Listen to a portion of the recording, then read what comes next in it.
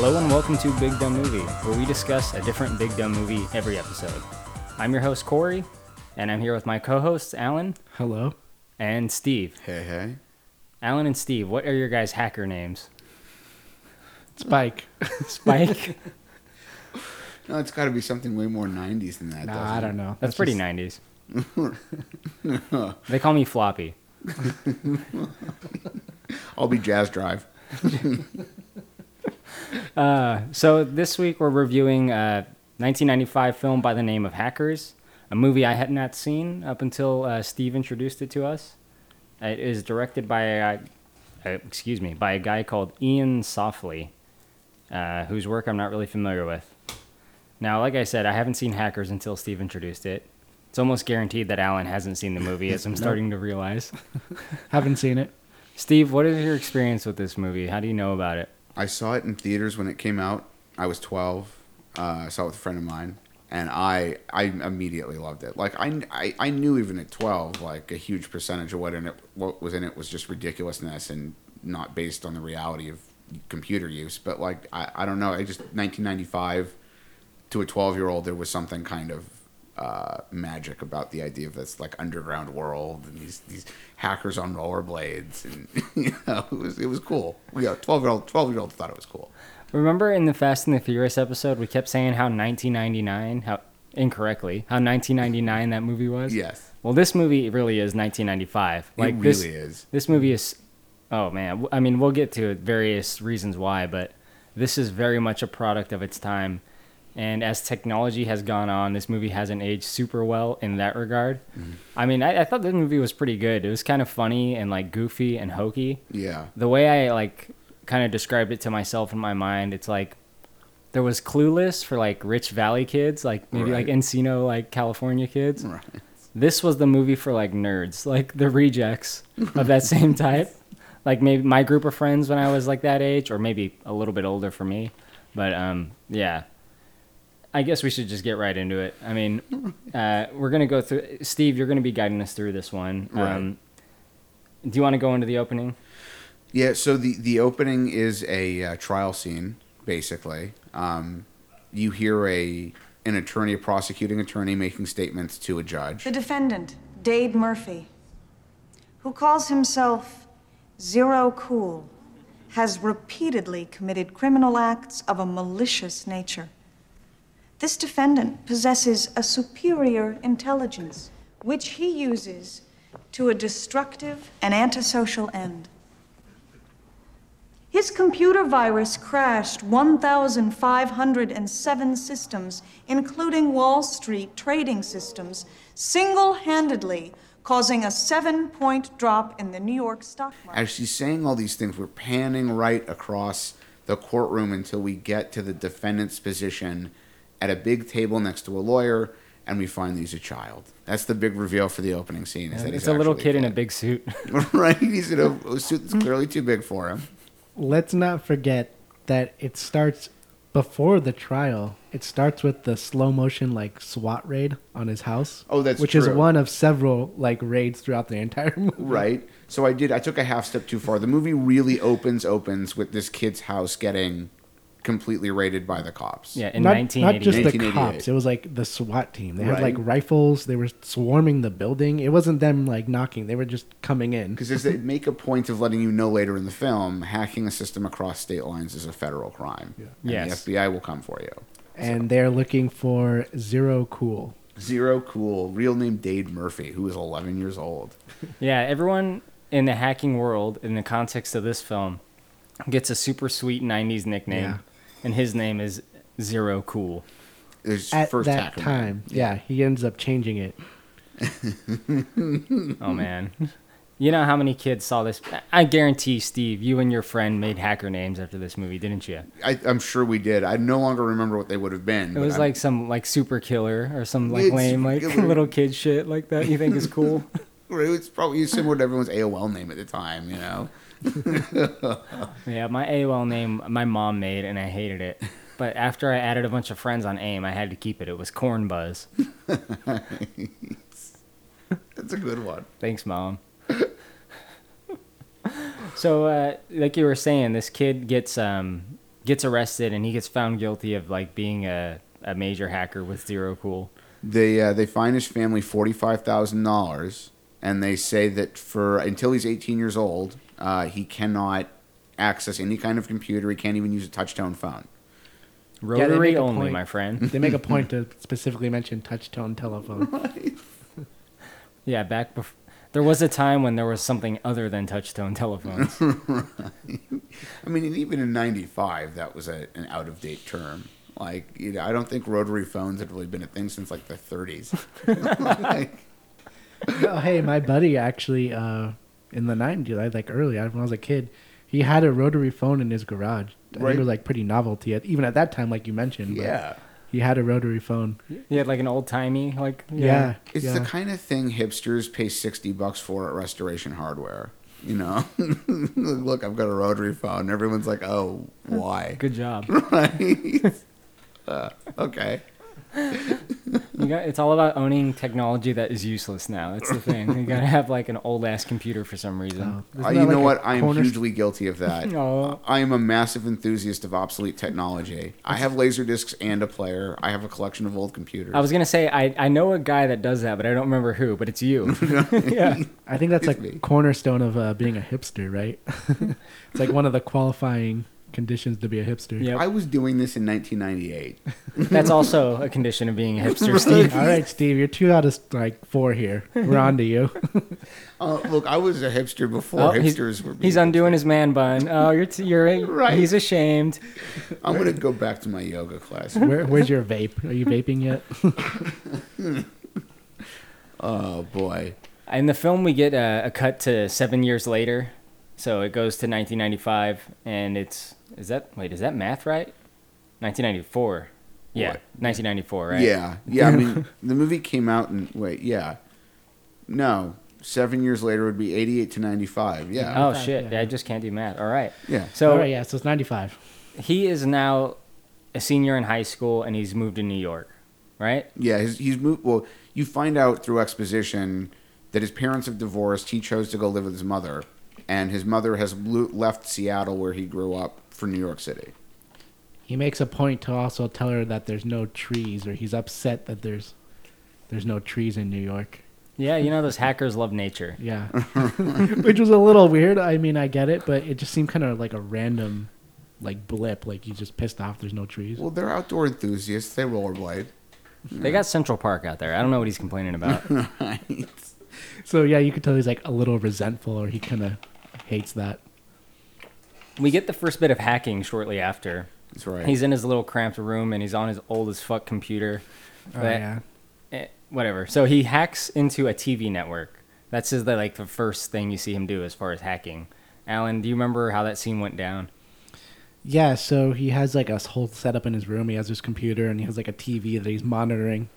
And you see him typing his code and doing what he's doing, which doesn't really make any sense from the beginning. And this is like the least of what's to come. But he's hacking the station, and then you see the robot at the station grab a tape, and then it moves it to like a different slot, like he's playing that tape. And I forget what does he end up actually playing, Steve? It's The like some Outer Limits. episode, The Outer Limits. Yeah. Yeah. So you see him hijack the computer, and then he makes it actually grab the tape and play it. And he plays The Outer Limits because he thinks it's funny. Or he's Well, I just think kinda what he's messing doing is around. he's hacking into this TV station that controls what he watches on TV, right? Because Okay. it's old school TV. You just got to watch whatever's on the channel you're watching. So he wants to put in a different thing. So he actually hacks into their network, gets it so they play a different tape, so Yeah. it shows up on his screen. But then, boom, hacker turf war. Oh, Another yeah. hacker hacks into the same TV station, and they start aim chatting to each other somehow. They start aim chatting with no like application, like words just appear on the Yeah, screen. there's Yeah. no chat client. It's just these graphical text things that dissolve after a few seconds. How does this work? Yeah, they have all kinds of Doesn't make any sense. like GUI control, the text is like flaming and stuff sometimes. Like Words are misspelled or like horribly abbreviated. what is it's elite speak, man. Yeah, you Yeah. don't have time for full words when you're hacking. You will be expunged with an X or You've been oh yeah, expunged. expunged. What's the name of the hacker that he encounters on the internet? Acid burn. Yeah, that's right. Acid burn. Yeah, it's like a badass handle. Oh, acid burn. Yeah, so fucking cool, right? So edgy. How badass is this person? Acid Come burn. on. There's no way it's a super hot chick, you know? No, never.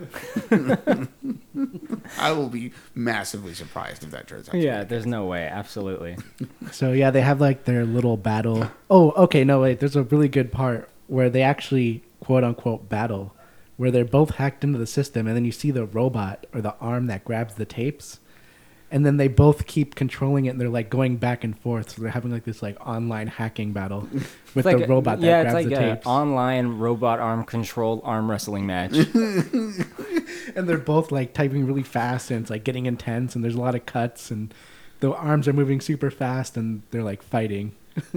And this is all being done via like 28.8 modem on a phone line. Like, so if the TV station bothers to investigate at all who was responsible for hacking their network, they'll just see which phone number called Yeah, their the modem. phone number will be revealed for sure. Right. Yeah. But it's cool. It's 95. But we didn't really discuss how he gained access to the TV's network. He did a little social engineering trick. Oh yeah, where he Right. called them. He calls the TV station and gets one of the security guards who has no idea what's going on and asks the security guard to read him the numbers on the modem at his desk and uses that guy's computer as the entry point to the network. Security, Norm. Norman speaking. Norman, this is Mr. Eddie Vedder from accounting. I just had a power surge here at home that wiped out a file I was working on. And listen, I'm in big trouble. You know anything about computers? Gee. Right, well, my BLT drive on my computer just went AWOL, and I got this big project due tomorrow for Mr. Kawasaki, and if I don't get it in, he's gonna ask me to commit harikiri. Yeah, well, you know these Japanese management techniques. Could you, read me the number on the modem? It's a little boxy thing, Norm, with switches on it. Lets my computer talk to the one there. 212-555-4240. Yeah, I mean, I could see some legitimacy behind that. Modems still do have passwords on them. Yeah, right. In the broader aspect, that's actually a crazy thing with social engineering. Where not just that, but it's not like traditional hacking where you come up with like clever ways to get information like that. Right. Yeah, it's social engineering. So Yeah. there's a lot of that in regular hacking too. So that's kind of somewhat real.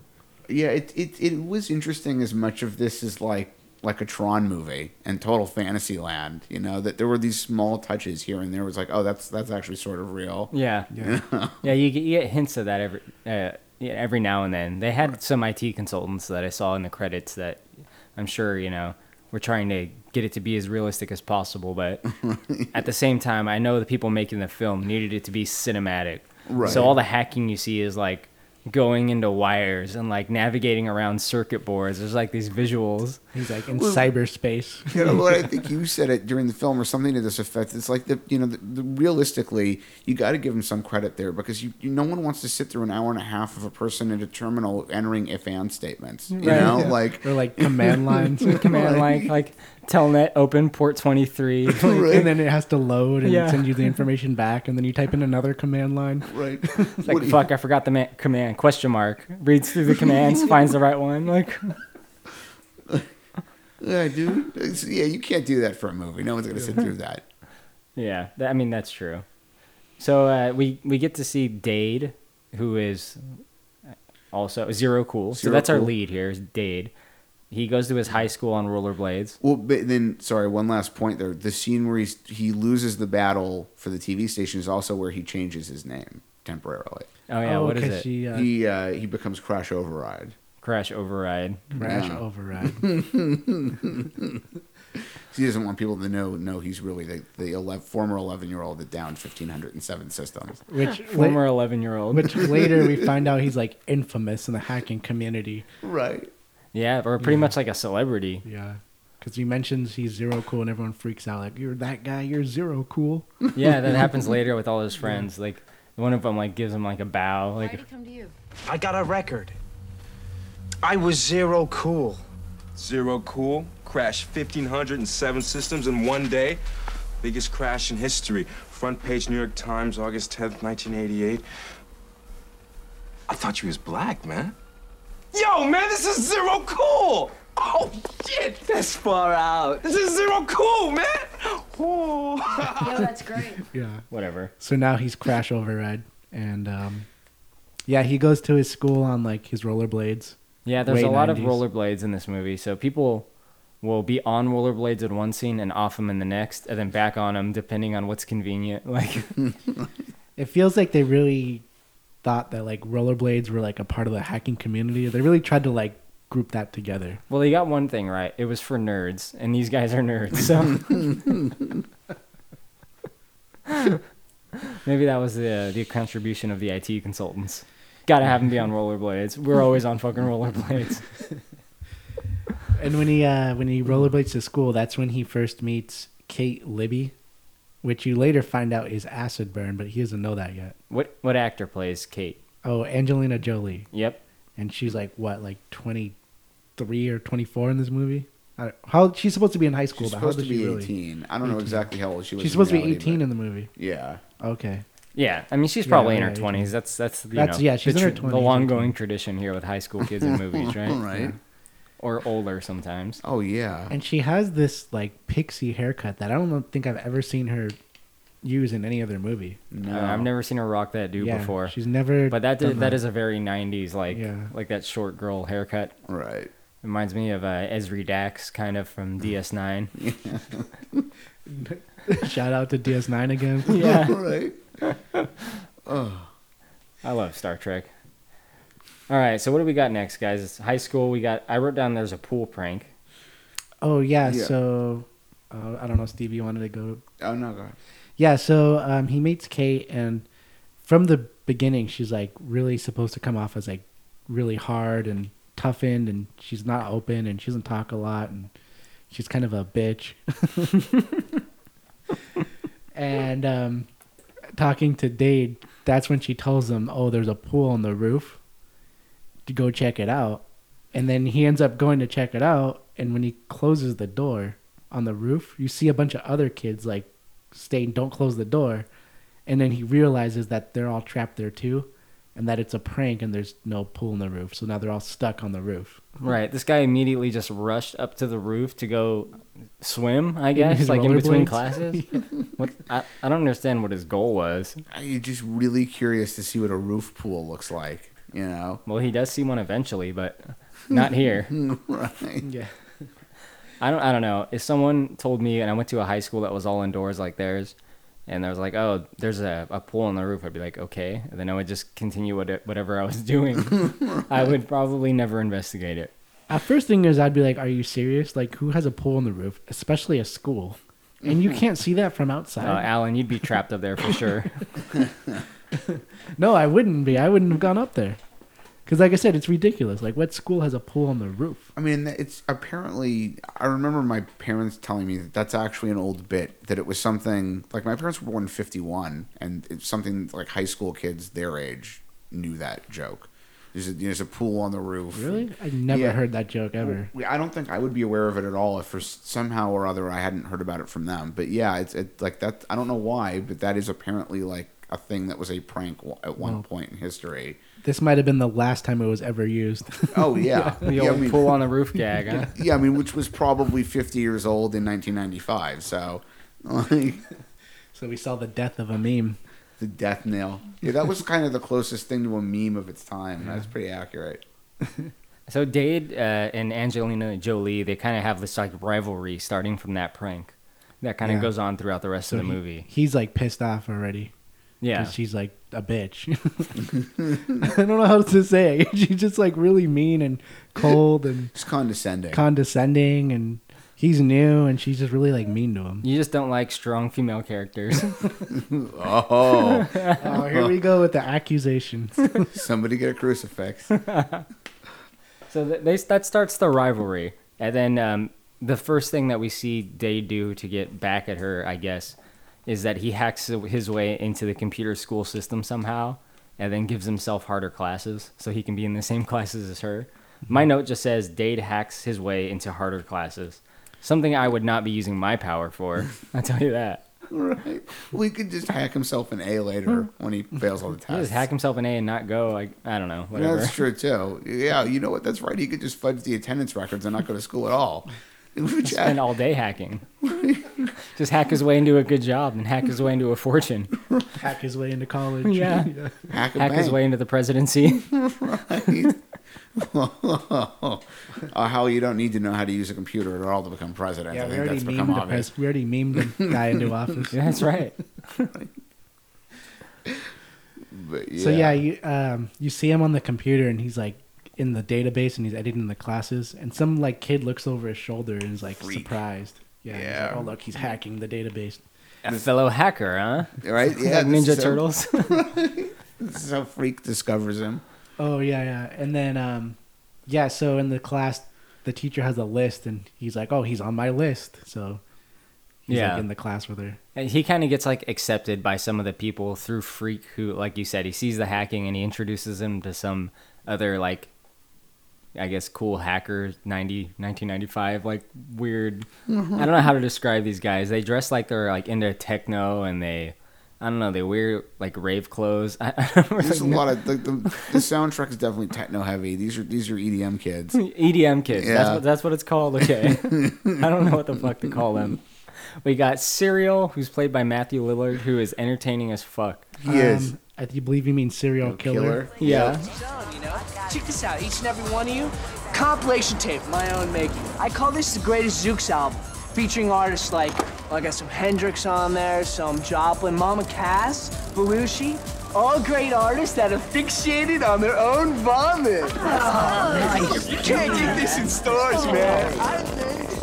Which is they call him that the first time they introduce him, and then from then on they never use the killer part. It's just serial. So he's first introduced as serial killer specifically, and then it's dropped everywhere else it's mentioned. It's just serial. Less threatening, you know. Yeah, for in the case kids. you can't say it every time. Sounds kind of crazy. Well, because if you just say it, you think serial killer, like someone who kills a lot of people. Yeah. But if you just say serial, you understand. I only knew because there's subtitles. Because when they say serial killer in the subtitles, it's spelled like a breakfast cereal. Yeah. Well, they say it in the movie too. Freak, when he introduces Serial to Dade, says serial killer like Fruit Loops. I must have been taking notes during that one. Right? Yeah. No, Whatever. yeah, they mentioned the serial. Oh, we also forgot to mention that prior to them meeting in their computer class, Dade, on the first morning at school, tried asking Freak for help finding the principal's office, and Freak told him to piss off. And he was actually, they explained it later in the movie, but if you know what it is, you notice him doing it. Freak is using a tape recorder with payphone tones recorded onto it to make a free long distance phone call to South America. Oh, yeah. Which is pretty cool. Long distance calls, yeah. Right? Collect calls. 90s things. When public schools still had a wall of payphones in them. Yeah. You just like call your parents to collect and you just say in your message, come pick me up now. Right? I forgot my lunch money.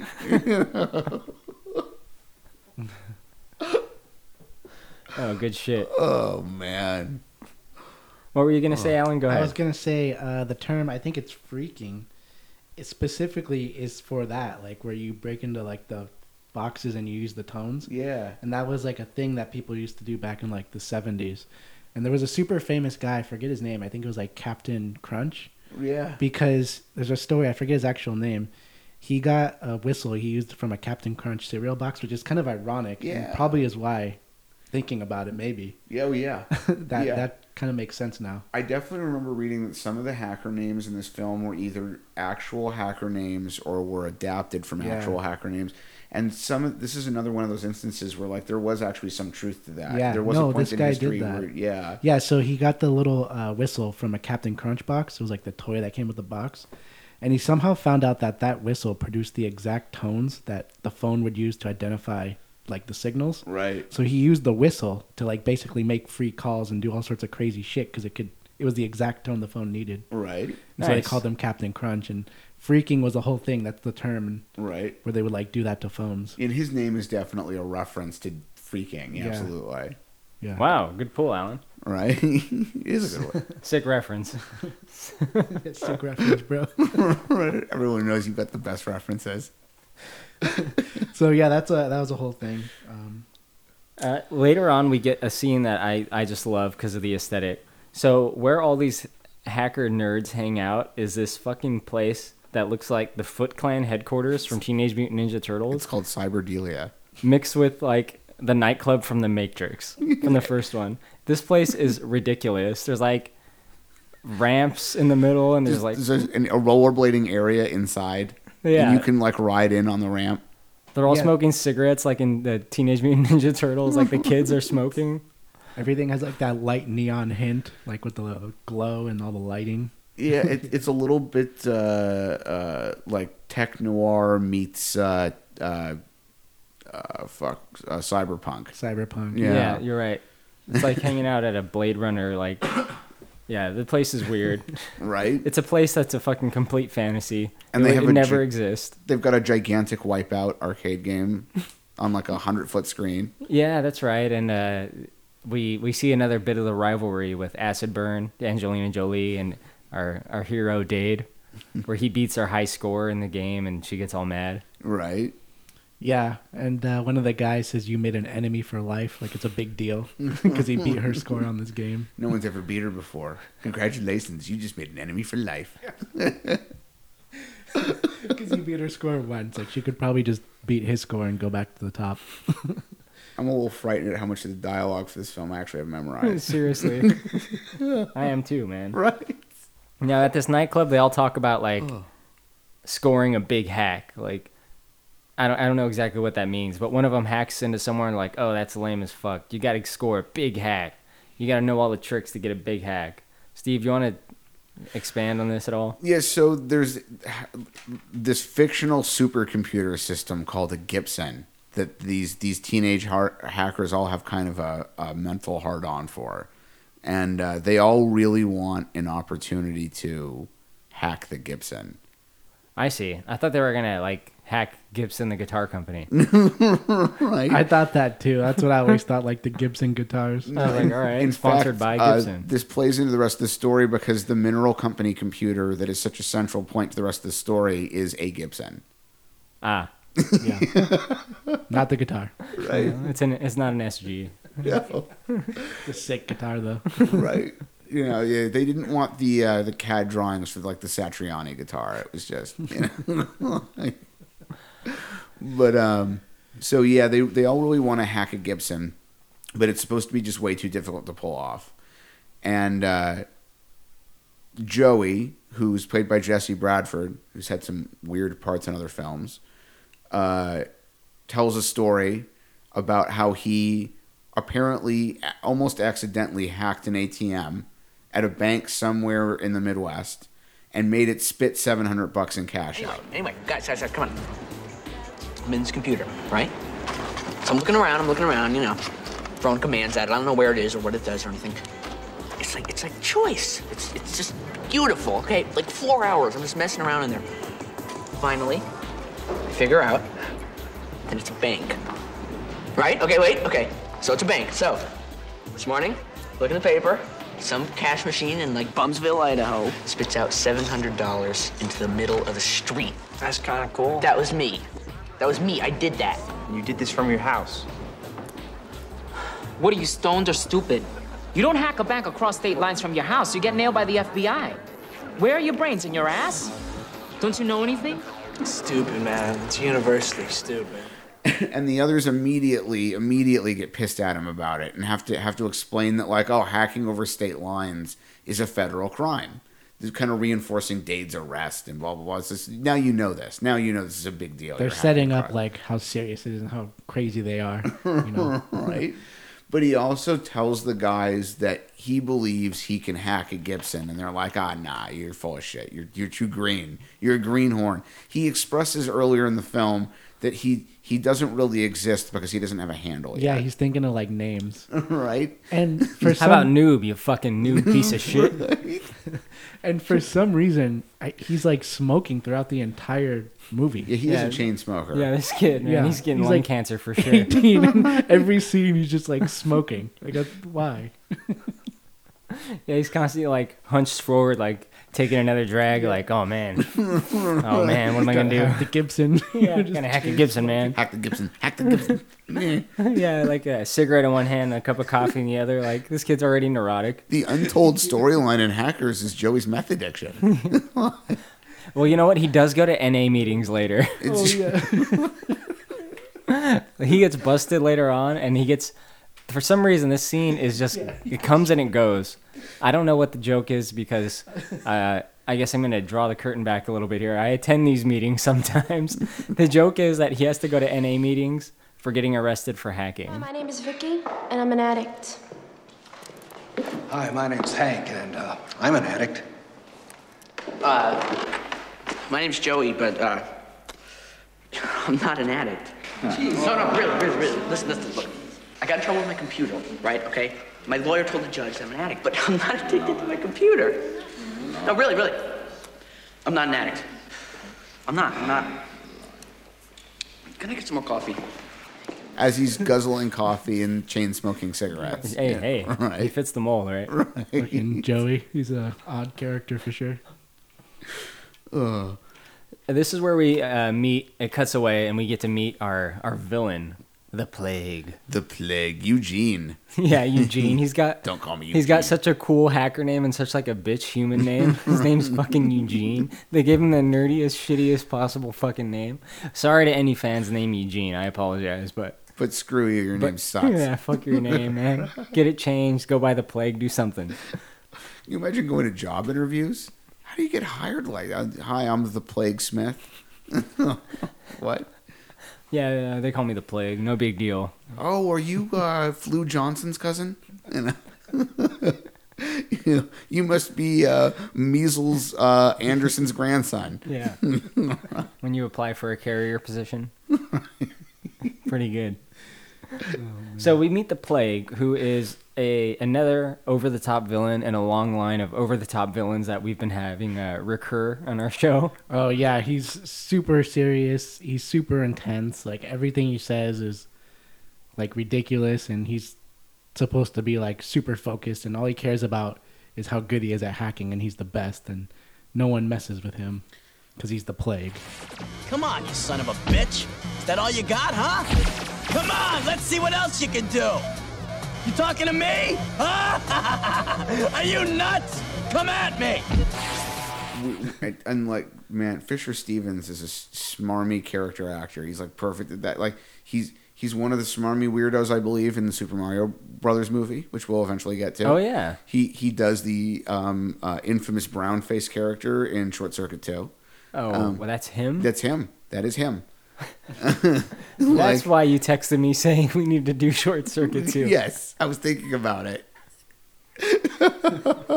He plays an Indian man. Yeah, it's terrible.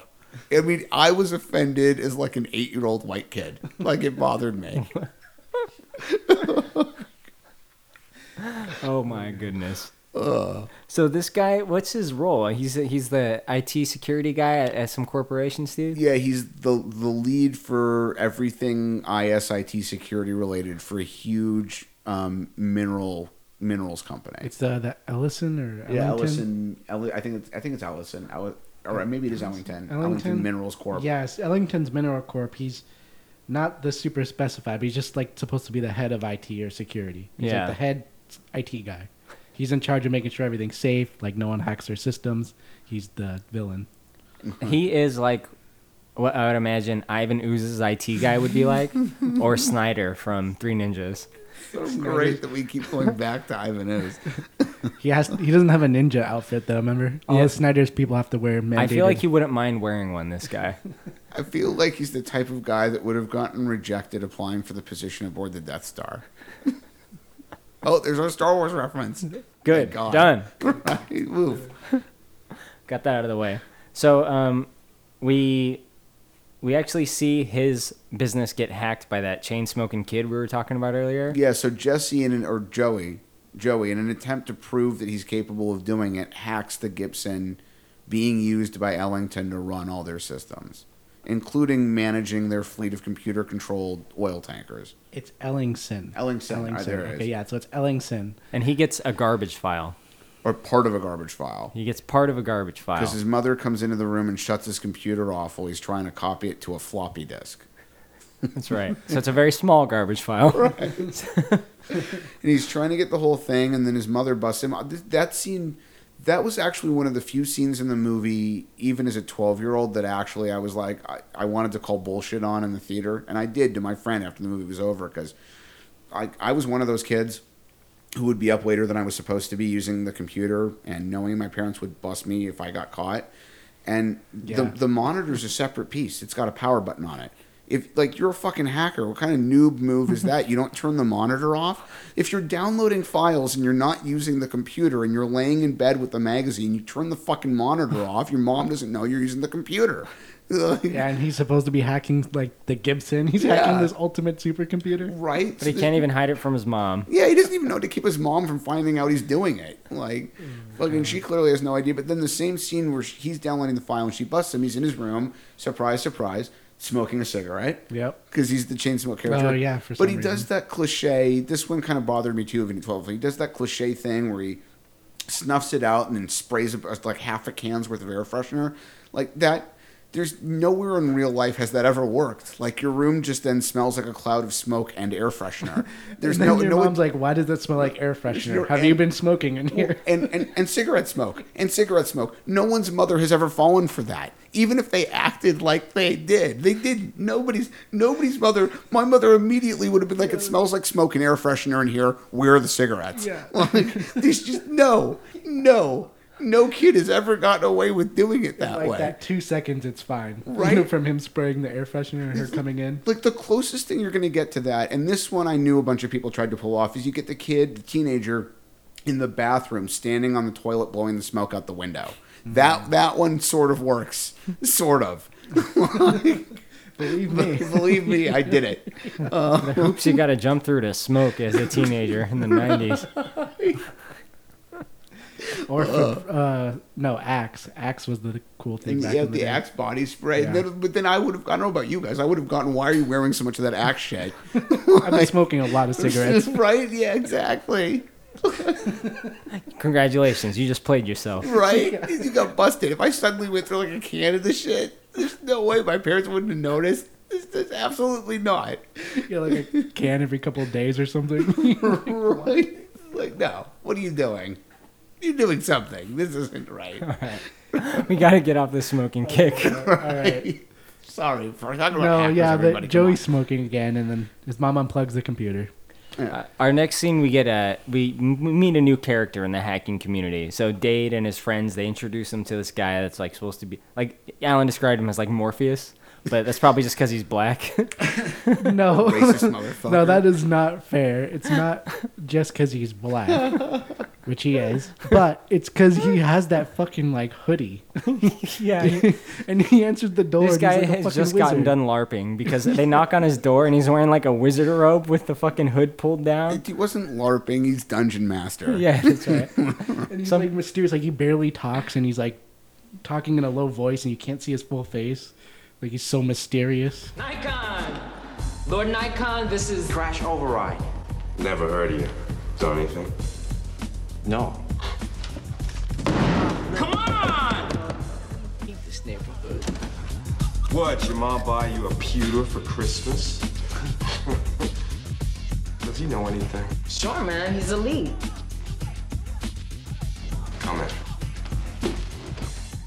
Yeah. Fucking Morpheus. Lord Nikon. Yeah, that's his name, Lord Nikon. Sponsored by a watch company, I assume, right? Camera company. Yeah. Oh, Nikon. that's what it is. I don't think they actually sponsor, but yeah, Nikon's a camera company. My bad. No. If I'm not mistaken, they actually that's his name because he mentions he has a photographic memory. Yeah. And he can memorize everything. So that's a reference to the camera. Something that never Lord comes to use Nikon. later. So keep that in mind. Right. Yeah. You think they would throw that in there because they use it at some Right. point? No, they I'm don't. pretty sure he says it twice, never uses it. Right. I think we skipped over a bit here. That's all right. What was it? We it was what? Dade's revenge for getting sent to the roof pool that doesn't exist, because he got rained on while he was up there, and so he then hacks in to the school's emergency fire suppression system, and he tells the automated portion of it to test the system by setting it off at the same time first period is getting out the following morning, knowing that it will soak everyone leaving their class when it happens. Right. So he goes and he's standing in the hallway with an umbrella and he opens it at just the right moment. And of course, Kate comes out of first period just in time to be soaked by the malfunctioning alarm system. Gotta love it. Nothing suspicious about the guy with an umbrella in that scenario. No, of course not. Well, 95, there weren't, it hadn't been as many of these school shootings yet, so people weren't paying attention. Wow. But yeah. And then he tells her that it was, the pool must be leaking. So, yeah. Pretty good. Right. So after Joey copies the files and his mom cuts him off, the next morning he's like taking a shower, and he's just kind of doing whatever. And then when he steps out of the shower, this is the second time you see the FBI, and there's like 6 guys with rifles pointed at him, and he's like just arrested. Yep. He's arrested by Mark Anthony. Ah, yes, Mark Anthony. Very odd casting choice for this movie. I think they're Secret Service. Now, I apparently, this has turned upside down my knowledge of what the Secret Service is, but apparently they just arrest hackers, I guess. They do some of that in real life. Okay. I know I'm not like an expert by any means. I know it's spread across several different agencies, like hacking, depending on how you're doing it and what systems it involves, and a lot of other factors. It's actually spread across the NSA, the CIA, the Secret Service does do some of that. It really just depends on a lot of different things. Well, Secret Service is the task force in this film. Mark Anthony's among them, and yeah, they take the kid in. Pretty good. Steve, what do you have to say about this? Yeah, no, it's a classic home arrest scene. Seems kind of weird that the kid wouldn't notice them like breaking into his house, because like he steps out of the shower and that's when they have like the guns pointed at his face. Well, he was in the shower wearing his headphones wrapped in plastic. Oh, that's true. He's listening to Wild Ones, so because he has to listen to his headphones in the shower. Right. Yeah. So he's rocking out, and then they come in. It's just funny how like the second he steps out, like they're pointed their guns at him like in his bathroom. Right. He steps out of the shower and that's when they just fucking raid him. But there is a bit related to this I think is kind of clever. So they take him outside. They've got all his computer equipment. It's being loaded into their trucks. Mark Anthony's character tells the lead agent, whose name is Gil something. Yeah, it's Gil tells him that they've recovered the computer, that they don't think the guy Joey had a chance to erase any of the data on the hard drive. And then Gil gets pulled aside by a reporter who wants to do a story on the arrest they've just made. The interview that he gives to the press in a previous scene where the other guys are meeting Lord Nikon, they see that interview on the television news, but they don't watch it long enough to see that what it is their friend getting arrested. That's right. They're watching it like before, probably while he's getting raided or something. And then they change channels to watch Razor and Blade, and they miss the end of the interview, so they don't see Joey getting loaded into the government vehicles. So, this is a goofy-ass movie. There's no denying it for me. There's a goofy-ass movie, but there are some interesting, nice little touches like that. You tie scenes together and shit. I thought that was kind of interesting. Yeah, it's not bad. Yeah, I mean, it's I not was terrible. more taken in by the hacking TV show that they switched to. Yes, Razor and Blade. Which is like a public access goth club kid hacking show. All slammed together. It's like these 2 gay Asian dudes that they makeup and goth hackers. They're super flamboyant. Exactly. And they I guess just talk about hacking on public access at certain times that only hackers know when to watch. I don't know. Well, there's probably some like BBS forum where they get the dates, I guess, but I'm sure someone's watching a show and they're like, "What the fuck is this?" Somebody get on ICQ and figure out when Razor and Blade are going to be on. Blade and Razor, perfect names. Right. They really fit the mold in this film. Okay, so Joey gets arrested, but we didn't mention, they actually show him, he hides the disc in his room. He hides the floppy. Yeah, So he has you know- that garbage file, which actually has like big time secrets, which are revealed in the next scene. Yeah, so who does he give it to, or how do they find it? He gives it to Dade? Well, he doesn't do that yet, but you're right. He does give it to Dade later on. It kind of gets, well, it gets passed. No, it gets passed around and eventually ends up with Dade. Well, Dade ends up with a copy of it. Who sees it first then? I forgot. So Joey, after his computer gets shut down by his mom, Joey sticks it in a vent above his bed. Yeah. Like an AC He vent. hides it. So when the FBI and shit arrest him, or the Secret Service arrests him, they don't get the disc. When he goes back home, he's grounded, and there's a scene where they establish that they've released him from custody specifically so that they can follow him and try to figure out where the disc is, because they don't know either. So he goes into the vent. When his mother ungrounds him, he goes into the vent, gets the disc out, then goes to the part where he meets Freak to tell Freak what happened. And this is where Freak finds out. He's the first of the group to find out that Joey has been arrested, that it has something to do with the fact that he's taken a garbage file from a Gibson, and then they realize that they're being followed by the FBI agents. Okay, yeah. So Freak takes the disc, and he hides it behind a condom machine in a men's bathroom. And then he gets arrested too. Yeah, he goes home and destroys all his hacking stuff, so there's nothing to find in evidence when he gets arrested. And then he gets arrested. Keep going. Oh, then he uses his one phone call to call Kate, who then retrieves the disc at the condom machine. When Freak is arrested, that's the third time that we got the raid and that guys with their rifles pointed in his face, because he gets raided too. There's a lot of raids. Could go down for sure. It's a raid-heavy movie. Yeah. So Freak falls victim to the 20 guys, and they all have rifles pointed at him, like he's arrested. Yeah, and he tells Kate, or Acid Burn, he tells her he hid it where he hid that thing that one time.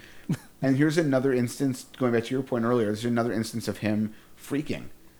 Because he gets arrested, he's in the jail, the cop takes him to the phone to make his one call, and for the sake of this movie at least, the way that works is you tell them what number to dial, the guy dials it for you, and then he locks the phone inside a cover that prevents you from using the touch tones. Yeah. So Freak, you don't hear him do it, but Freak clearly gives the guy a bullshit number.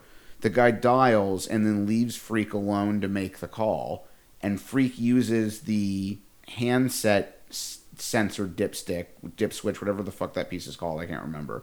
But he taps it. And Like it's in a sequence. Yeah, it's like a nine tap sequence, which gets him an operator. And then he uses the operator to call Kate. Yeah. Yeah. Yeah, and Razor and Blade are Right. showing a similar way. They have like a little recorder, and they Yeah. explain in their show, the Access Channel, how to play the tones, and they're doing the freaking thing too. And that's what Freak had been doing in that first scene when Dade meets him at the school. Yeah. So Continuity. It's kind of the explanation. Like, if you didn't know what this was when you saw him doing it at the beginning, this is what he was doing. Yeah. Now, what is so important on this disc that's getting passed around? So you find out through exposition with Eugene, and the woman turns out to be The plague. The plague. Don't ever call me that. Right? They'll destroy you.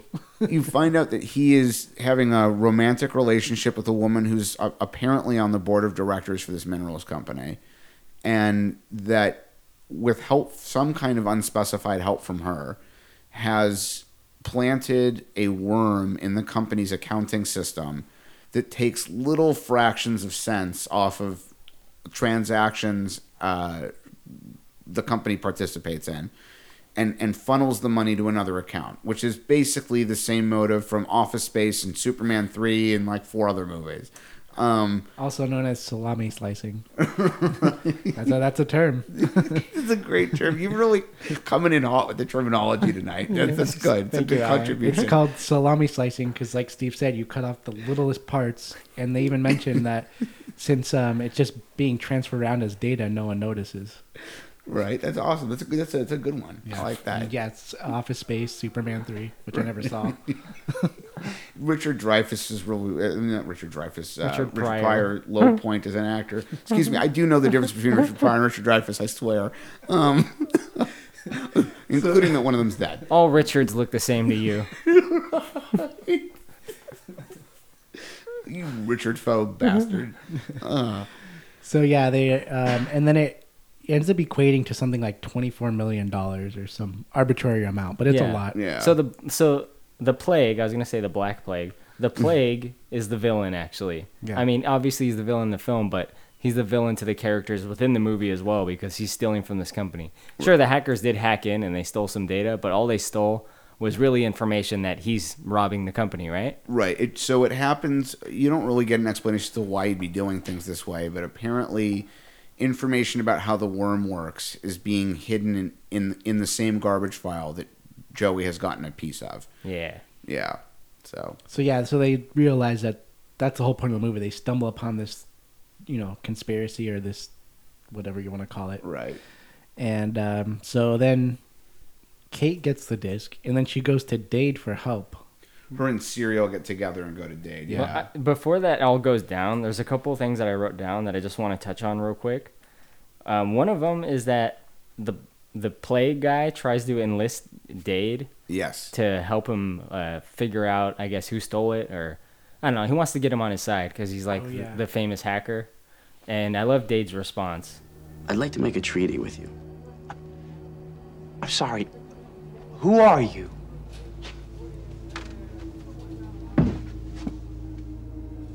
I'm the one who understands you. Now, can we be allies? Nah. I don't play well with others. It's pretty funny. Nah. Is basically what he says. And that's when he smashes his stereo with the bat. Yeah. To like intimidate him. His intimidation tactics are on point. He's like, you want to mess with me? Okay. He picks up a baseball bat and just like smashes his stereo. Pretty funny, man. Dude, man, the hacker life is pretty gangster sometimes. Yeah, I know, man. He's like, it's like the mob. So then I also have quick another. So there's a point where there's a house party. There's like a very 1995 house party where that's where actually we find out that Angelina Jolie is acid burn. But Yes. Dade is checking out Angelina Jolie's equipment, and she has a boyfriend at this point in the movie, and he's wearing a fucking JVC sweatshirt, which I just thought was the funniest shit. It's a motorcycle jacket. Oh. Yeah, it's a motorcycle. It's a motorcycle top, and like that style was super popular at that point. And I think the trend may have actually started in Japan, but yeah, it was weird that people would want to wear these jerseys that had like motorcycle jerseys that had like corporate logos on them. Like, I'm sponsored by JVC. Like, okay. I had no idea. Yeah. I just thought it was like a JVC like product placement. Like, I didn't know it had any stylistic reasoning. Dude, there are guys that are really into bicycles that will do this even today. They'll wear these jerseys that look like Tour de France jerseys, and they've got all the sponsors' names on them. Like they're pro riders, but it's just like Bob, who lives in Reseda, and he's riding around on his bike, just way into it. I know that guy. Oh yeah. It's like he's a great cyclist, Bob. It's like your favorite Friends episode where Joey gets all the Ferrari gear. The Porsche stuff. Or Porsche stuff. Yeah, he's outside pretending he owns this Porsche. Yeah. He's like decked out in Porsche stuff. I want to make a quick point. Sure. When they're in Kate's house party and they're looking at her laptop, because I guess she has like a brand new laptop. It's like state of the art or brand new. There's a part where Dade or Kate mentions it has a RISC processor. Has a killer refresh rate. P6 chip. Triple the speed of the Pentium. Yeah, it's not just the chip. It has a PCI bus. But you knew that. Indeed. RISC architecture is going to change everything. Risk is good. Because it's like part of the movie. It's like, oh, look how cool this laptop is. Yeah. And then she says, or I forget if it's her or Dade. One of them says it's going to change the world. Yeah. And when they said that, I don't think they realized in a weird way actually how true that is, because RISC processors are used in pretty much every mobile phone nowadays. I think last year ARM shipped out like 1 billion RISC processors. So in a weird way, they actually have changed pretty much how we do everything. Your phone, your iPhone, Android, they all use RISC ARM processors. No shit. Yeah. So I got the vibe that they were just saying that to like sound edgy or kind of cool because it's like for the movie. But they were actually almost exactly right on that. It would have had to have come from the IT consultants, because RISC architecture was really new at that point. Yeah, it was a big talking point. So, and she says it's going to change the world, and then now look, every they're in like billions of devices. Right. It's crazy. That is a trip, man. Yeah. So they were actually right with that. Right. Let's go back to where we were before about passing the MacGuffin around. Where were you on that, Alan? I forget. Kate has acquired the disc. Kate has it because she grabbed it from where Freak hid it. And then she goes to Dade, or her and Serial go to Dade for help. Because they don't know what they have, but they're like, look, this is something crazy. People are getting arrested. We need your help. Yeah, they know it's important. So they want him to like join their little cause, right? But he says like, no, I'm on probation or some shit. He doesn't want to get involved with legal shit anymore. Yeah, he's inspecific about it. He's like, he just says, I can't afford to get in trouble. And the compromise is they ask him to make a copy of it just so that there's a version of it somewhere that nobody can fuck with if they get arrested. Yes. So he takes the disc. He does agree to do just that one role in the whole thing. But later on, Plague basically comes back to him and says, look, you're either going to help me or I'm going to, like, hack your mom. Right. I'm going to make your mom like a hardcore wanted criminal. Yeah. He calls him and the Plague is, like, on his computer and you can see him changing his mom's, like, record in some database that apparently is everything. Yeah. And the it's NCIC database. It's an actual national criminal database. Yeah. Oh, okay, yeah. Lauren Murphy is now a wanted felon in the state of Washington. Forgery, embezzlement, 2 drug convictions, plus she jumped parole. When she's arrested, she will not have a trial. She will not pass go. She will go directly to jail. Then I change this file back to the original, and your mom disappears. That's bullshit. What can I tell you? Computers never lie, kid. Your mom will be arrested at work. She'll be handcuffed and later strip searched. You lay a finger on her and I'll kill you. Kid, don't threaten me. There are worse things than death, and I can do all of them. So she's like a wanted felon and she has all these convictions and he's like, she's going to go to jail forever. Well, and then the threat is it's really a pretty fucked up threat when you think about it, because before he actually makes the changes, he's explaining to his girlfriend what he's doing and how it works, and that how easy it is to like manipulate these records and change them or delete them entirely. And then when he calls Dade to threaten him with this, not only does he say, I'm going to turn your mom into a crazy wanted criminal, but then once she's been processed and taken to jail, I'm going to go back in and just delete her existence entirely so she just gets lost in the jails.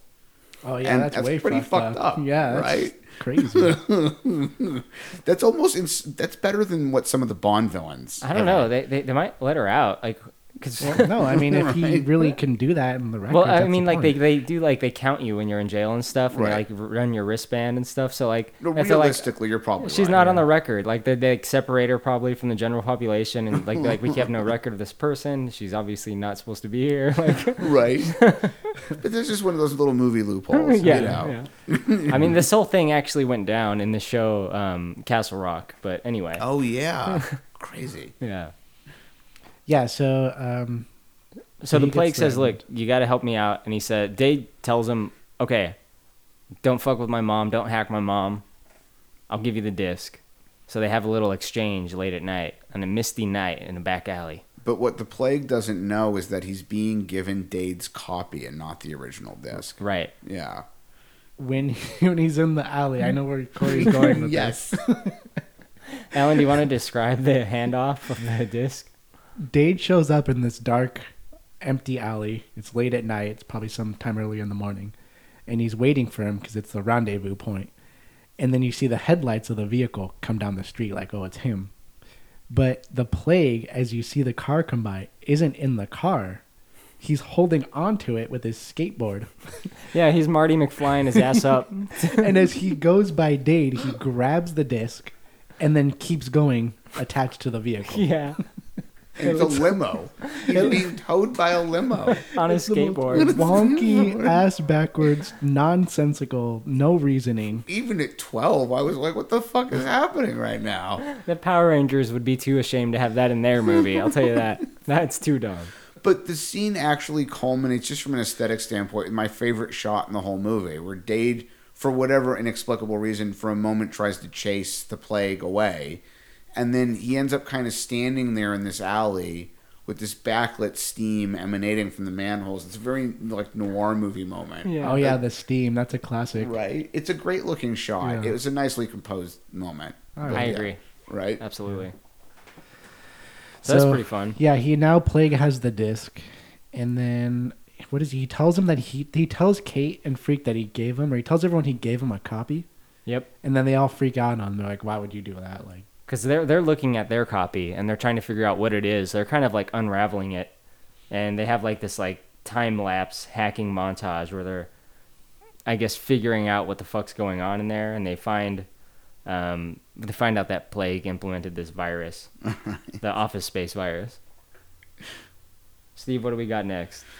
now wait, we gotta go back because there's Sure. an important part we missed for the whole movie. Actually, before they find out what it is, the Plague demonstrates that there's a virus in there, the Da Vinci virus, and that it says that if they don't wire money to an account, that they're going to use the virus or the code to capsize several tankers.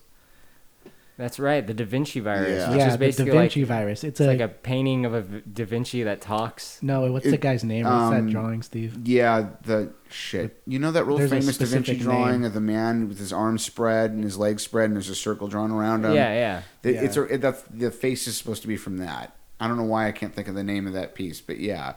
So yeah, they're right. They have a board meeting. This is the same time they establish the relationship between the Plague and his girlfriend, or at least part of it.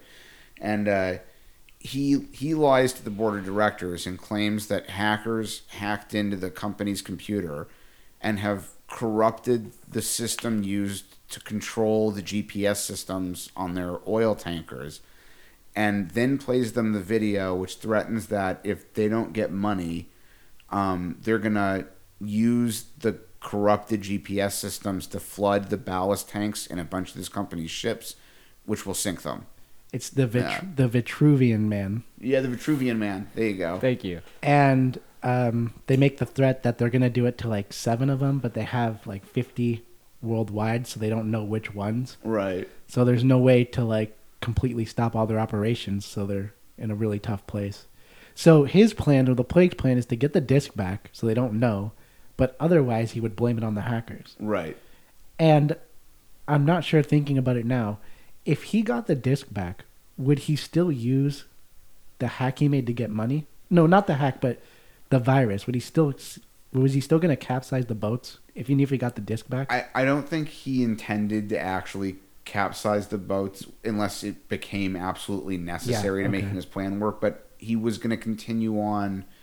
This was all basically just to hide the evidence of the other scam, which he had no intention of giving up. Yeah.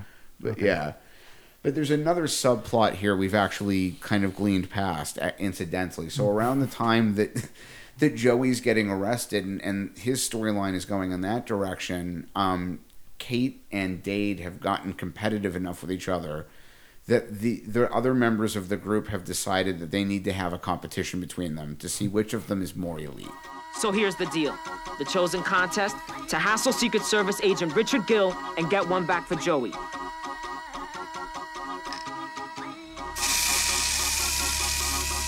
Our decisions are final by a vote of 2-1. No appeals. The duel will last until we declare a winner. Use only the dial-ups, access codes, and passwords in your collection. Can't ask for any help from us. Any questions? Yeah. Who's gonna notify his next of kin? Yeah. Because being elite is like the pinnacle of being a hacker in the world of this movie. Yeah. That's their way to like basically say someone's not a scrub. Like they're elite. It's okay. Right? They're elite. And so the competition is based around harassing Richard Gill, who's the FBI agent, or I'm sorry, Secret Service agent leading the investigation against Joey and the rest of them. I guess the competition is to see who could ruin his life more. Right? Yeah, absolutely. So it starts off by placing a fake ad connected to his office phone number in a BDSM magazine. So he gets all kinds of sexually explicit phone calls at work. and Yeah. you know they Kate cancels his credit card. Yeah, they cancel his credit card so that it gets cut up at a restaurant. So the waiter comes up and cuts it in front of him. The waiter takes his card because it got declined, walks up to the table the guy's eating at, and that's pulls out a pair of scissors and just cuts it up in front of him and just like drops the drops the scissors. pieces. And that's another old trope, and I have no idea where it came from, but that's something that was seen in a lot of like TV and film over a period of decades. And I don't know if it ever actually happened in real life. I wouldn't think so. No, can you imagine But- nowadays, like, if your card got declined and the guy just, like, cuts it up? I'd be like, what the fuck are you doing? The version of the story I heard was that they're only allowed to do it if they get some kind of bounce back from the issuer, and that the issuer technically did have the right to ask them to destroy the card. I don't know if it's true. But, yeah, I but, mean, like, what the fuck are you doing where it's that bad? If your card just gets declined, like, you just don't have money. What are you doing where they're like, cut that card up right now? Or it didn't read the magnetic strip properly. Right? We got to cut this up. I'm sorry. So his card gets declined at dinner. He gets a bunch of sexually explicit Yeah. phone calls. They change his criminal record to say he's got 130 outstanding tickets, so he gets arrested. Yeah. Then they have him declared legally dead to fuck with his ability to get paid. So this whole thing is built around them hacking him. But like at every point where they're doing the hacking, these individual items, they're always doing it in some kind of like either dramatic or cool looking setting. Like at one point they're in Chinatown at a phone booth that looks like a little Chinese pagoda with a dragon on it or something. And like in another scene they're like on the top of a building in downtown Manhattan for some reason. They're never like in a neckbeard's basement, you know? Right. I guess maybe, you know, this is before there were like ways to hide your IP, like you had to do this all by phone, so maybe they don't. Yeah, I guess the idea was you don't want to do it at home because you don't want to use your phone line. Yeah. But yeah, Sure, yeah. But you're right. You know, they travel to do their hacking. Right. It's pretty interesting. it's a kind of a crew of hacking gypsies, you know, except they live in apartments in Manhattan. Wayward hackers. There's another great part. I think it's kind of back closer to when you first meet the Plague, but there's a scene where you see him with a headset, and he's in like his office, like playing a video game. He's basically like doing like a Ready Player One. Like he's in like a booth. Like Yeah. he has the headset on, and he's like like getting knocked back when he gets hit. Which is crazy because that thing for that time is, again, it was, I think, way far ahead of its time, because now we have the Vive and the VR headset. Like Yes, I have I mean, in the 90s, VR was supposed to be like It was the next huge yeah. thing. Like virtual reality was, that terminology was thrown around in movies and in general life, at least from what I remember, all the time. It was always going to be the next thing. Like virtual reality's coming, virtual reality's coming. And now we have some form of it that's like okay, but I remember it was supposed to be like Ready Player One, basically. Right. But That it never headset really looked- quite panned out to be that gnarly. it looked that very similar to what we have now, so I thought that was pretty neat. Yeah, it's a lot like a PSVR or Yeah. Vive or whatever. Yeah, I mean, I exactly. remember seeing those at like high-end arcades. Like you can like pay Yeah. money to like put those kind of big headsets on and, and play they put VR you in games. that plastic like pen thing. Yeah, Yeah. They had that at like Disneyland for a little while in the Starcade, which has been since Right. shut down, I miss unfortunately. the Starcade. Seriously. I was just talking about the Starcade with somebody, and they originally had 2 floors, and Yes. then they shut the second floor down. Yep. And then they shut the first floor down, and then they reopened it as Flynn's Arcade for the sequel to Tron, and then closed it again. Yeah, I mean, it was great when it was two stories. I could spend so Right. much time there. My dad would get pissed. He's like, "We're at Disneyland. You want to spend a bunch of time in the arcade?" Yeah, you know, absolutely. There was like a $5 limit for me. After it's like, no, I didn't buy Disneyland tickets. There was an arcade like 6 minutes from where we lived. Yeah. Like, I'm not driving all the way to Anaheim paying $120 a person to get in, so you can spend more money in an arcade. Let's go on Space Mountain. Like, But they have Top Skater. right? God, and I remember it even years before that, man. Oh, God, the original Star Tours and Captain EO. Yeah. Man, and fucking no disrespect to Finding Nemo, but the submarine ride was better. Was it? Oh, Yeah, the it submarine really ride was. was sick. Yeah, Yeah, I remember that one. Right? That was one of my favorite parts of going to Disneyland, was that original submarine Yeah, ride. that was sick. We were so far off topic. But Okay, yeah. anyways. Yeah. man. Where were we Captain going with EO, this? man. Captain EO. I don't was think, sick. you know what? I'm going to just put this out there. I don't think this is the last time we've talked about Captain EO. Oh, That's all I'm no. going to say. No, I hope not. And also, Moonwalker. We should do Moonwalker. Oh my God. Isn't that even a movie? It's Oh, just like a it is. series of Michael Jackson music videos. Oh, yeah, it's true. It is true. Yeah. All right, we'll get back to Okay. Moonwalker. That's a great idea. So where were we? There was one other asterisk I wanted to add okay. to Kate and Dade's competition over Richard, was that there are stakes, and the stakes are that if Kate loses, she has to go on a date with Dade, and if She has to wear a dress. and she has to wear a dress, and if Dade loses, he has to do a bunch of bitch work for her and also go out with her wearing a dress. Either way, they go on a date. Yeah, which is weird because the first time around when the first set of stakes were established, she's like, I don't do dates. But okay. I just fuck guys in JVC motorcycle sweaters. I I'm guess. really into dudes that are really into JVC. Yeah. How much can you tell me about JVC? Well, it stands for Japanese Victor Corporation. You win, Steve. Right. I know, officially know more about JVC than anyone who doesn't work for JVC. You're our JVC expert. The resident JVC expert. They were one of the pioneers of VHS technology. Okay. Yes. All right, so this movie had a plot. We were somewhere in it. I don't remember where. So they found out what's on the disc. They've discovered the salami slicing. Yeah. And then how does it go from there? Like, they know what's on there. This is also where they established that that Dade is actually Zero Cool. Oh yeah, and he's like famous because they can't believe he's Zero Cool. My note says, all right, so Plague wants to launch the virus, and they need to expose them by doing the only thing they know how to do. Hacking. I'll hack the Gibson. Dude, they'll trace you like that, man. The cops are gonna find you. They're gonna find you with a smoking gun. Fucked if I care, man. Look, even if you had the password, it'll take you 10 minutes to get in, and you still gotta find the files, man. I mean, the cops will have you in 5 minutes. Oh, wow, we are fried. Never send a boy to do a woman's job. With me, we can do it in 7. You both screwed. I hope we do it in 6. Jesus, I gotta save all your asses. I help. We could do it in 5 minutes, man. Okay, let's go shopping. Boom! And this is where it gets the most confusing, like multi-layered wise. You got to kind of keep track of what they're doing. Absolutely. I, as a layman who just has seen this once, here's what I got. They need to recruit some people and do a big hack. Yes. To get this whole thing worked out. Now, at first I was like, oh, they're going to get all the hackers of the world, but they actually just get like 4 more guys, I think, that are in different places. No, they go to Razor and Blade and ask for their help. Yeah. And then they initially don't want to help them, but I think it's Razor or Blade. I don't remember which one. One of them says that they should get on the internet and recruit help from around the world, which they end up doing. Yeah, but it only shows like 3 people around the world. Oh, yeah. I mean, there's like one person for each major city. Yeah. There's like Tokyo Hacker and like... Tokyo Hacker, Italy Hacker, English Hacker, Yeah. and I think we're missing one there, but yeah. Yeah, so you're right. They got people all around the world, I guess. It's kind of like the Captain Planet crew, but for hackers. Yeah, there's only a handful. They got the elite hacker from each country. So they have this big hacker. I don't want to say hack off because that was earlier. They're doing like the big hack. And their plan is to steal the rest of the garbage file because they only have half of it.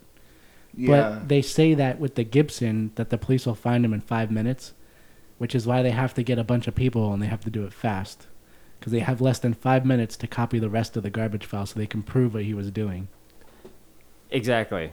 And what they're doing this whole thing, they're going into the computer systems. It gets real graphic at this point, and I don't mean like as far as gore or sex. I mean, you see the hacking in visual form. You're in cyberspace now. You're in cyberspace. You're traveling through. There's numbers. There's formulas all over the place. There's math. You see the pi symbol float past. Yeah, you see the transistors. Yeah, there's transistors. You're on a circuit board. There's like you're traveling along a wire. Like there's all this like hacking site like 95 fucking stupid shit. Oh my god, it looks fucking laughable. And the funny thing is, that's not just for the viewers. They see it on their screen. They see it. What kind of GUIs do these guys have, man? Like, when you guys have to fix problems in Windows, you don't use a bunch of like physics equations? We don't dive into the CPU. No, man, I don't fucking jump into the monitor and like literally run through the streets of fucking. So I don't need to understand the effects of mass on gravitational pull in order to fix a directory issue. Yeah, I know what you mean. Like the math formulas that are like like it's like a bunch of algebraic calculus. I don't know anything about math, but it has it's a bunch no of sense to what they're doing. It's just like random. It's like 6 formulas. times 7 to the second power of 9. Like just like flying past the screen. Fucking cosine. Like, Jesus, what are they doing here? How is this relevant to them? Like trying to like log into some server remotely and like execute and commands. like transfer a file over. Like, did this movie suddenly become a brilliant mind? Like, what is this about? Is that the Russell Crowe jam? Yes. It reminds me a lot of the scene from The Hangover when they get to the casino and Alan's like a genius and you see all the shit like he's seeing. You see all the formulas going on in his brain, like while he's like doing the card counting. Yeah. It's a lot of that. And there's like this speech where I think it's the Plague's how he's saying, "You can't beat me." Game's over. Last chance to get out of this without a prison sentence. You're not good enough to beat me. Shit. Yeah, maybe I'm not. We are, you asshole. Give it up. 3 minutes to capsize. Just give it up. Which is pretty good. Yeah, so Really is great. it all culminates when they're hacking the Gibson. The Plague very shortly finds out what's going on, so he goes to his mainframe. And then there's a whole battle where they're hacking and they're trying to find the garbage file. The Plague's trying to stop them. All this shit's going on. It makes no sense. Like one hacker has like rabbits appear on the screen, or what does he mention? He's like, "Oh, unleash the rabbits" or something. Oh, and they all yeah. like do like certain tasks. Yeah, with like stupid each hack names. has its own name. Yeah. And then the defense has a name that's like applicable to the name of the attack. So like if there's like a rabbit attack, you got like the rabbit slayer or some shit. Or he's like, give it a flu shot or Yeah, something. he's like, yeah. If there's like, it's like the virus is coming in, apply the flu shot. All these like, these names that like go with like, what if they send in like a fucking lion and you don't have the fucking lion bullet or whatever? Like you just have the fucking pepper spray You gotta defense. hope that like the Gibson's run by anti-vaxxers. They just don't have any of the right antiviruses for whatever you're. And they're not into it, not even virtually. Right? So yeah, they have the huge battle. What's and- pretty good too is like as the Plague starts losing, like the lights in his room start turning red, like it's like he's on the Enterprise, like Oh, yeah, and it's to- gone to like red alert, like to show how bad it is. yeah, things are going bad. Like the lighting changes in his room to all red. Can we talk for a second about the fact that in the course of pulling this hack off, Dade, for some strange reason, needs to wear like an eyepiece? Oh, like the one eye. Yeah, he like puts on like a HMD. fucking. There Like was a a thing, power there was like an scouter. add-on for that in Nintendo. The thing you yell Yeah. fire into. Exactly. Yeah. You know, it's fucking weird, man. Like, what are you doing with the eyepiece? It reminds me of like a vertical DBZ power scouter. Yes. You know, like the eye thing, Yeah. it's like vertical. So he's like looking at the power level. Like, oh, I can see the code in extra layers. You can see the Black Plague's What? power level. He's somehow learned to like read two different sets of code with each eye. So yeah, so then they're all doing it, and then at the very end, they get all the hackers from around the world to like attack at once, and then they overload the Gibson, and they get the data. They steal the data. Well, the virus, the Da Vinci virus, like what's the name of that guy? The Vitruvian. Yeah, man. the Vitruvian man's like as he's getting defeated, starts saying "Help me!" Oh, he's like, "No." the virtual image on the screen of Why the would it virus do that? calls for help. Like Like I can understand, I guess, like having it there, but like, why would it say help Arnold me? Schwarzenegger bursts in, Skynet has become self-aware. Right? You've got to dump the whole thing in molten lava. It's like a All of it. T-1000 melting. Like oh man. Like this virus is alive and they're killing it. Yeah, it has like feelings and it's like it's like in fear, like my existence. Oh gosh. Yeah, that's stupid. That was dumb. Pretty great, but they do end up exposing this guy, the Plague. Yeah. Shortly after getting arrested, because they do get caught at the end, but then it's revealed that they found out the truth. One of their friends who wasn't caught goes on their public access. He hacks into TVs all around, I guess the city, maybe the state, maybe the world. I'm not really sure, but he hacks into a bunch of TVs and he publicly like provides the information that the Plague was behind the whole thing. Yeah, it was Serial. So without any trial or court case, the kids get let out and they arrest the Plague. That's all the evidence we need. Yeah. You're free to go. Shaggy has never told a lie before. Right. And I don't think he's going to start now. Dude, that's Shaggy in full rave mode. Because it's Matthew Lillard. That's why we're saying Shaggy, by the way. I love how they're like at the station and then that's when Serial comes on and, you know, says what's going on. And that somehow like immediately exonerates them. They're like free to go. There's nothing else needed. Like everyone saw the TV. Yeah, we don't need to look into this at all before we just release you. Worldwide global television appearance. Yes, that's right. I'm here to tell you about this heinous scheme hatched from within Ellingson Mineral. But for what, you ask? World domination? Nay. Something far more attacking. A virus called Da Vinci that when launched would cause Ellingson Mineral tankers to capsize was to be blamed on innocent hackers. But this virus was really the smokescreen, right? What could be so vitally important to protect that someone would create such a nasty, antisocial, very uncool virus program? But why? Could it be to cover the tracks of this worm program? A worm that was to steal 25 million bucks. The password to this hungry little sucker belongs to Margot Holmes, head of public relations for Ellingson Mineral, and Eugene Belford, computer security officer. Son of a bitch! Oh, what's this? Is this the unnamed account in the Bahamas where the money was to be stashed? I think so. Unlucky! We all saw it on TV. Oh, I guess the hackers win. Yeah. They sure do. The guy gets the girl. Yes, he does. And they get their date. But before that, they show the Plague was in bed with the chick he was working with. Yes. And when the police come to arrest her, another raid, you see the police show up with their rifles again. Oh, yeah. They raid her for like the fourth time. The Plague is already gone. And he's on a plane to Tokyo. And the waitress refers to him as Mr. Babbage, which is a reference to Charles Babbage, who basically invented the computer. Or oh, I shit. guess it's arguable. The difference engine. Yeah. Yeah. So she calls him Mr. Babbage because that's like his alias. And then that's when you see Gil arrest him on the plane. Like he had to wait till he was. Yeah, he asked for a pillow in the plane from the flight attendant. And then you see someone put a pillow behind his head, and he's like, "Thank you." And then like they cuff his hand, like they were on the plane the whole time. You're already in the air to Tokyo. Why would you have waited till now? Are you really gonna make the whole? You're either gonna make the whole flight turn back, or you're gonna sit on this plane for like 13 hours to get just so you can turn around again. I was waiting for the right cinematic comedic moment to arrest him. Right? Yeah. You know, I just really needed this to play for the movie.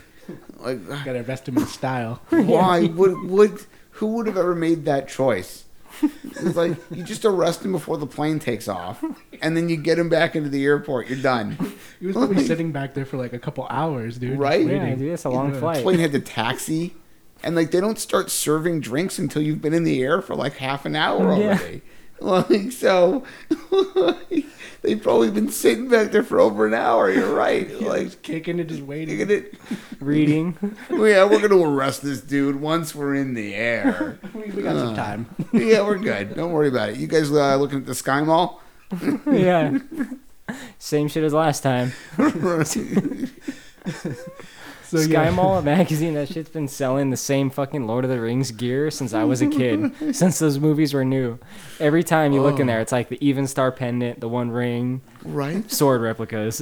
For a long time, it was like the sharper image of airline catalogs, which is a weird thing to think about. There's such a thing as an airline catalog, but yeah, it's where they always had like automatic cat feeders, like weird alarms and putting machines. Like, why are you trying to sell this to me while I'm on a plane? I'm on a plane.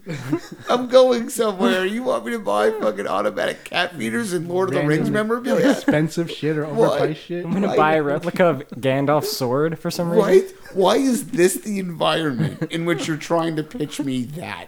Like, I don't understand. I didn't get on a flying store.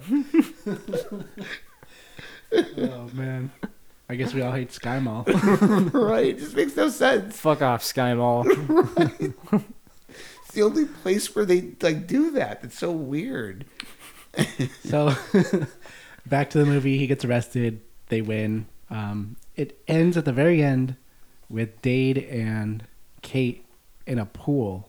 A rooftop pool? They're on the rooftop pool. And then they start making out and finally get together. And on the building across the street, it says crash and burn. Crash and burn. I guess he does play well with others after all. Yeah, absolutely. He earlier in the film he says I don't play well with others, and it's like it's supposed to be like a cool guy, kind of like, oh yeah, I'm a loner, a badass, but it sounds so lame. I don't play well with others. So yeah, it ends with them in the pool and they're together and they won. Yep, he gets Angelina Jolie, and he's now an A-list superstar. So congratulations, actor whose name I don't know. Hey, Johnny Lee Miller and Angelina Jolie got married after they made this film. They were married for like 4 years. What is it with her marrying every actor she works with? It's weird. Yeah. Yeah. That's so for real. They got married. Was that guy in anything else? Yes, actually, he's in Lock, Stock, and Two Smoking Barrels. Oh shit. He's actually English and had done a bunch of stuff in England and continued to do other stuff in England after. But yeah, he's in Lock, Stock, and Two Smoking Barrels. He's in a Sherlock Holmes show on the BBC. He was in the live-action film adaptation of Aeon Flux. He's got a surprisingly thorough resume. In fact, a lot of the people in this movie, even if you don't recognize them on initial viewing, if you pull them up like on IMDb, have been in a surprising number of other things. The kid that played Joey, Jesse Bradford, is in a ton of other stuff in the mid and late 90s. Some of which he starred in, like he was the main character. Obviously, Matthew Lillard was in a bunch of stuff. Elaine Bracco, who plays the Plague's girlfriend, was in a shitload of stuff. She was in a movie with Sean Connery called The Medicine Man. She was Tony Soprano's therapist on the entire run of The Sopranos. And don't forget, Freak was in Con Air. Yeah, Freak was in Con Air. He's actually probably had less work than almost any of the others did. And he's the one guy I recognize. Well, right? Aside from Matthew Lillard and Fisher Angelina. Stevens, who was also in Short Circuit 2, has been in a ton of other movies and TV, including the Mario Brothers movie. It's weird. It's a whole cast full of people. You look at them and you're like, I have no idea who that is. But only top tier stuff for that guy, huh? Right? But if you pull up their resumes on IMDb, you're like, oh shit, wait, this person's been in a dozen things I've seen, and I just didn't realize it was them. Right. Angelina Jolie's obviously the most famous one. She's got the biggest career, for sure. How's she doing? Okay, I guess. Yeah, you keep in touch with her still? Oh yeah, yeah, absolutely. In Nikon, the only other thing I can think of he was in was The Crow, but he was in a few other movies too. He was in something. I looked him up. He had a very brief role in True Romance. Yeah, you're totally right. Oh, yeah. You know what? He also played Jean-Michel Basquiat in the movie about his life. I don't know that one. Basquiat. That was Jean-Michel Basquiat was an artist from New York City who died very young, and that actor played him in a movie about his life from the early 90s. Yeah. Right on. Well, I mean, that was Hackers. It was a film I had never seen until now, so thank you for showing it to me, Steve. Yes. I was a bit skeptical, but we'll talk about our ratings. So let's go with Alan first. All right. I'm going to give this movie 6 out of 10 CPUs. Cores. 6 out of 10 cores. It was wonky. It made no sense. I think this one probably very similar in a way to Con Air. Not story or any movie-wise, but just how it was kind of enjoyable. It was wonky. Things didn't make sense. Everything was kind of weird, but there were small tidbits and parts, and it was entertaining at the very least. And I like computers and technology, and even though this made no sense. So I'll give it a solid 6, maybe a 5. All right. I am going to give this one 2.5 out of 5 stars. I'd say it's pretty good. Like, I enjoyed watching it. It doesn't have a lot of rewatch value for me, I don't think. I don't know if I'll ever want to watch it again necessarily. I know Steve does, but I mean, I think it's good to see once. It's very 90s. And like I said, to me, it just strikes me as like an alternative to like Clueless. It's like made for a certain crowd in the 90s of like their glamorized version of this. And this is what it is. Like, of like guys who play on computers. Like, here's your glamorized version of this. This is what you could be. And I think that's pretty fun. It doesn't take itself too seriously. Yeah. So that's pretty good, too. Yeah. Anyway, Steve, what you got? You know what? I'm going to line up with Alan on this one. I'm going to do 6 out of 10 cores. I'm a little bit biased because I saw the movie as a 12-year-old in 95 when it was culturally relevant. I really liked it. And I've continued to just like watching it every so often since then. But in all seriousness, like, yeah, it's goofy. Yeah, it's a little wonky. Yeah, all the computer stuff is kind of ridiculous. But nothing about the movie is like it's not like Showgirls where it's like all the acting was terrible. Like none of the acting was terrible. None of it was poorly put together. It wasn't edited in a weird way. It wasn't poorly shot. There was some nice looking cinematography in it. You can tell they at least made some effort to, as far as the set design was concerned. There was some real stuff like Freaking and the books of NSA Trusted Networks and stuff, real things that got thrown in, and like I like that a lot. Right? Like it's definitely not like a classic in the typical use of the term, but like it's just there's something, like I don't say, there's something kind of light and entertaining and about it, and it's silly, but in a way that like I like. I don't know, very pleasing. I think Corey maybe made a good point. It just doesn't take itself too seriously. Right. So I'm okay with how weird it is. Right. It doesn't try to be like, yeah, this is how it is. And this Yeah, is it's not. super It's not serious. like the Chris Hemsworth one. Yeah, No, see, that was a problem with that one. That was a huge What was it problem. called? Black Hat? Yeah, Yeah. that's right. By Michael Mann. I can never remember if it's Black Hat or White Hat. Yeah, but no, see, that was actually a problem with that one because that one did what opposite of what we just said. It took itself way too seriously. What about Swordfish? Wasn't like Hugh Jackman like the big hacker in Swordfish? Yeah, is that on our list? I don't know. That should be on the list. Okay, I'll put it on the list. That and The Net with Sandra Bullock. Ooh, I never even heard of that. Ooh, you're gonna like that one. Alan knows that one. Yeah, I know both those movies in the net too, but Yeah. I never saw them, so I'm down. Oh yeah, we got to do the two of those. Okay. That's good. List them. All right. After we stop recording. Right. So there's no hat this week. We have all come to a mutual agreement on the next one we want to do. It's a movie that we all hold very dear to our hearts, and we have a lot to say about. Next time on Big Dumb Movie, we're going to be talking about Terminator 2: Judgment Day. Yeah, that one's gonna be a good episode. So stay tuned for that, people. If you want to talk to us, send us an email at bigdumbmovie@gmail.com. Our podcast is also on our website, bigdumbmovie.com. And give us a shout. We'll read off your email on the show. Until next time, guys. See you on Terminator 2. See ya. Night.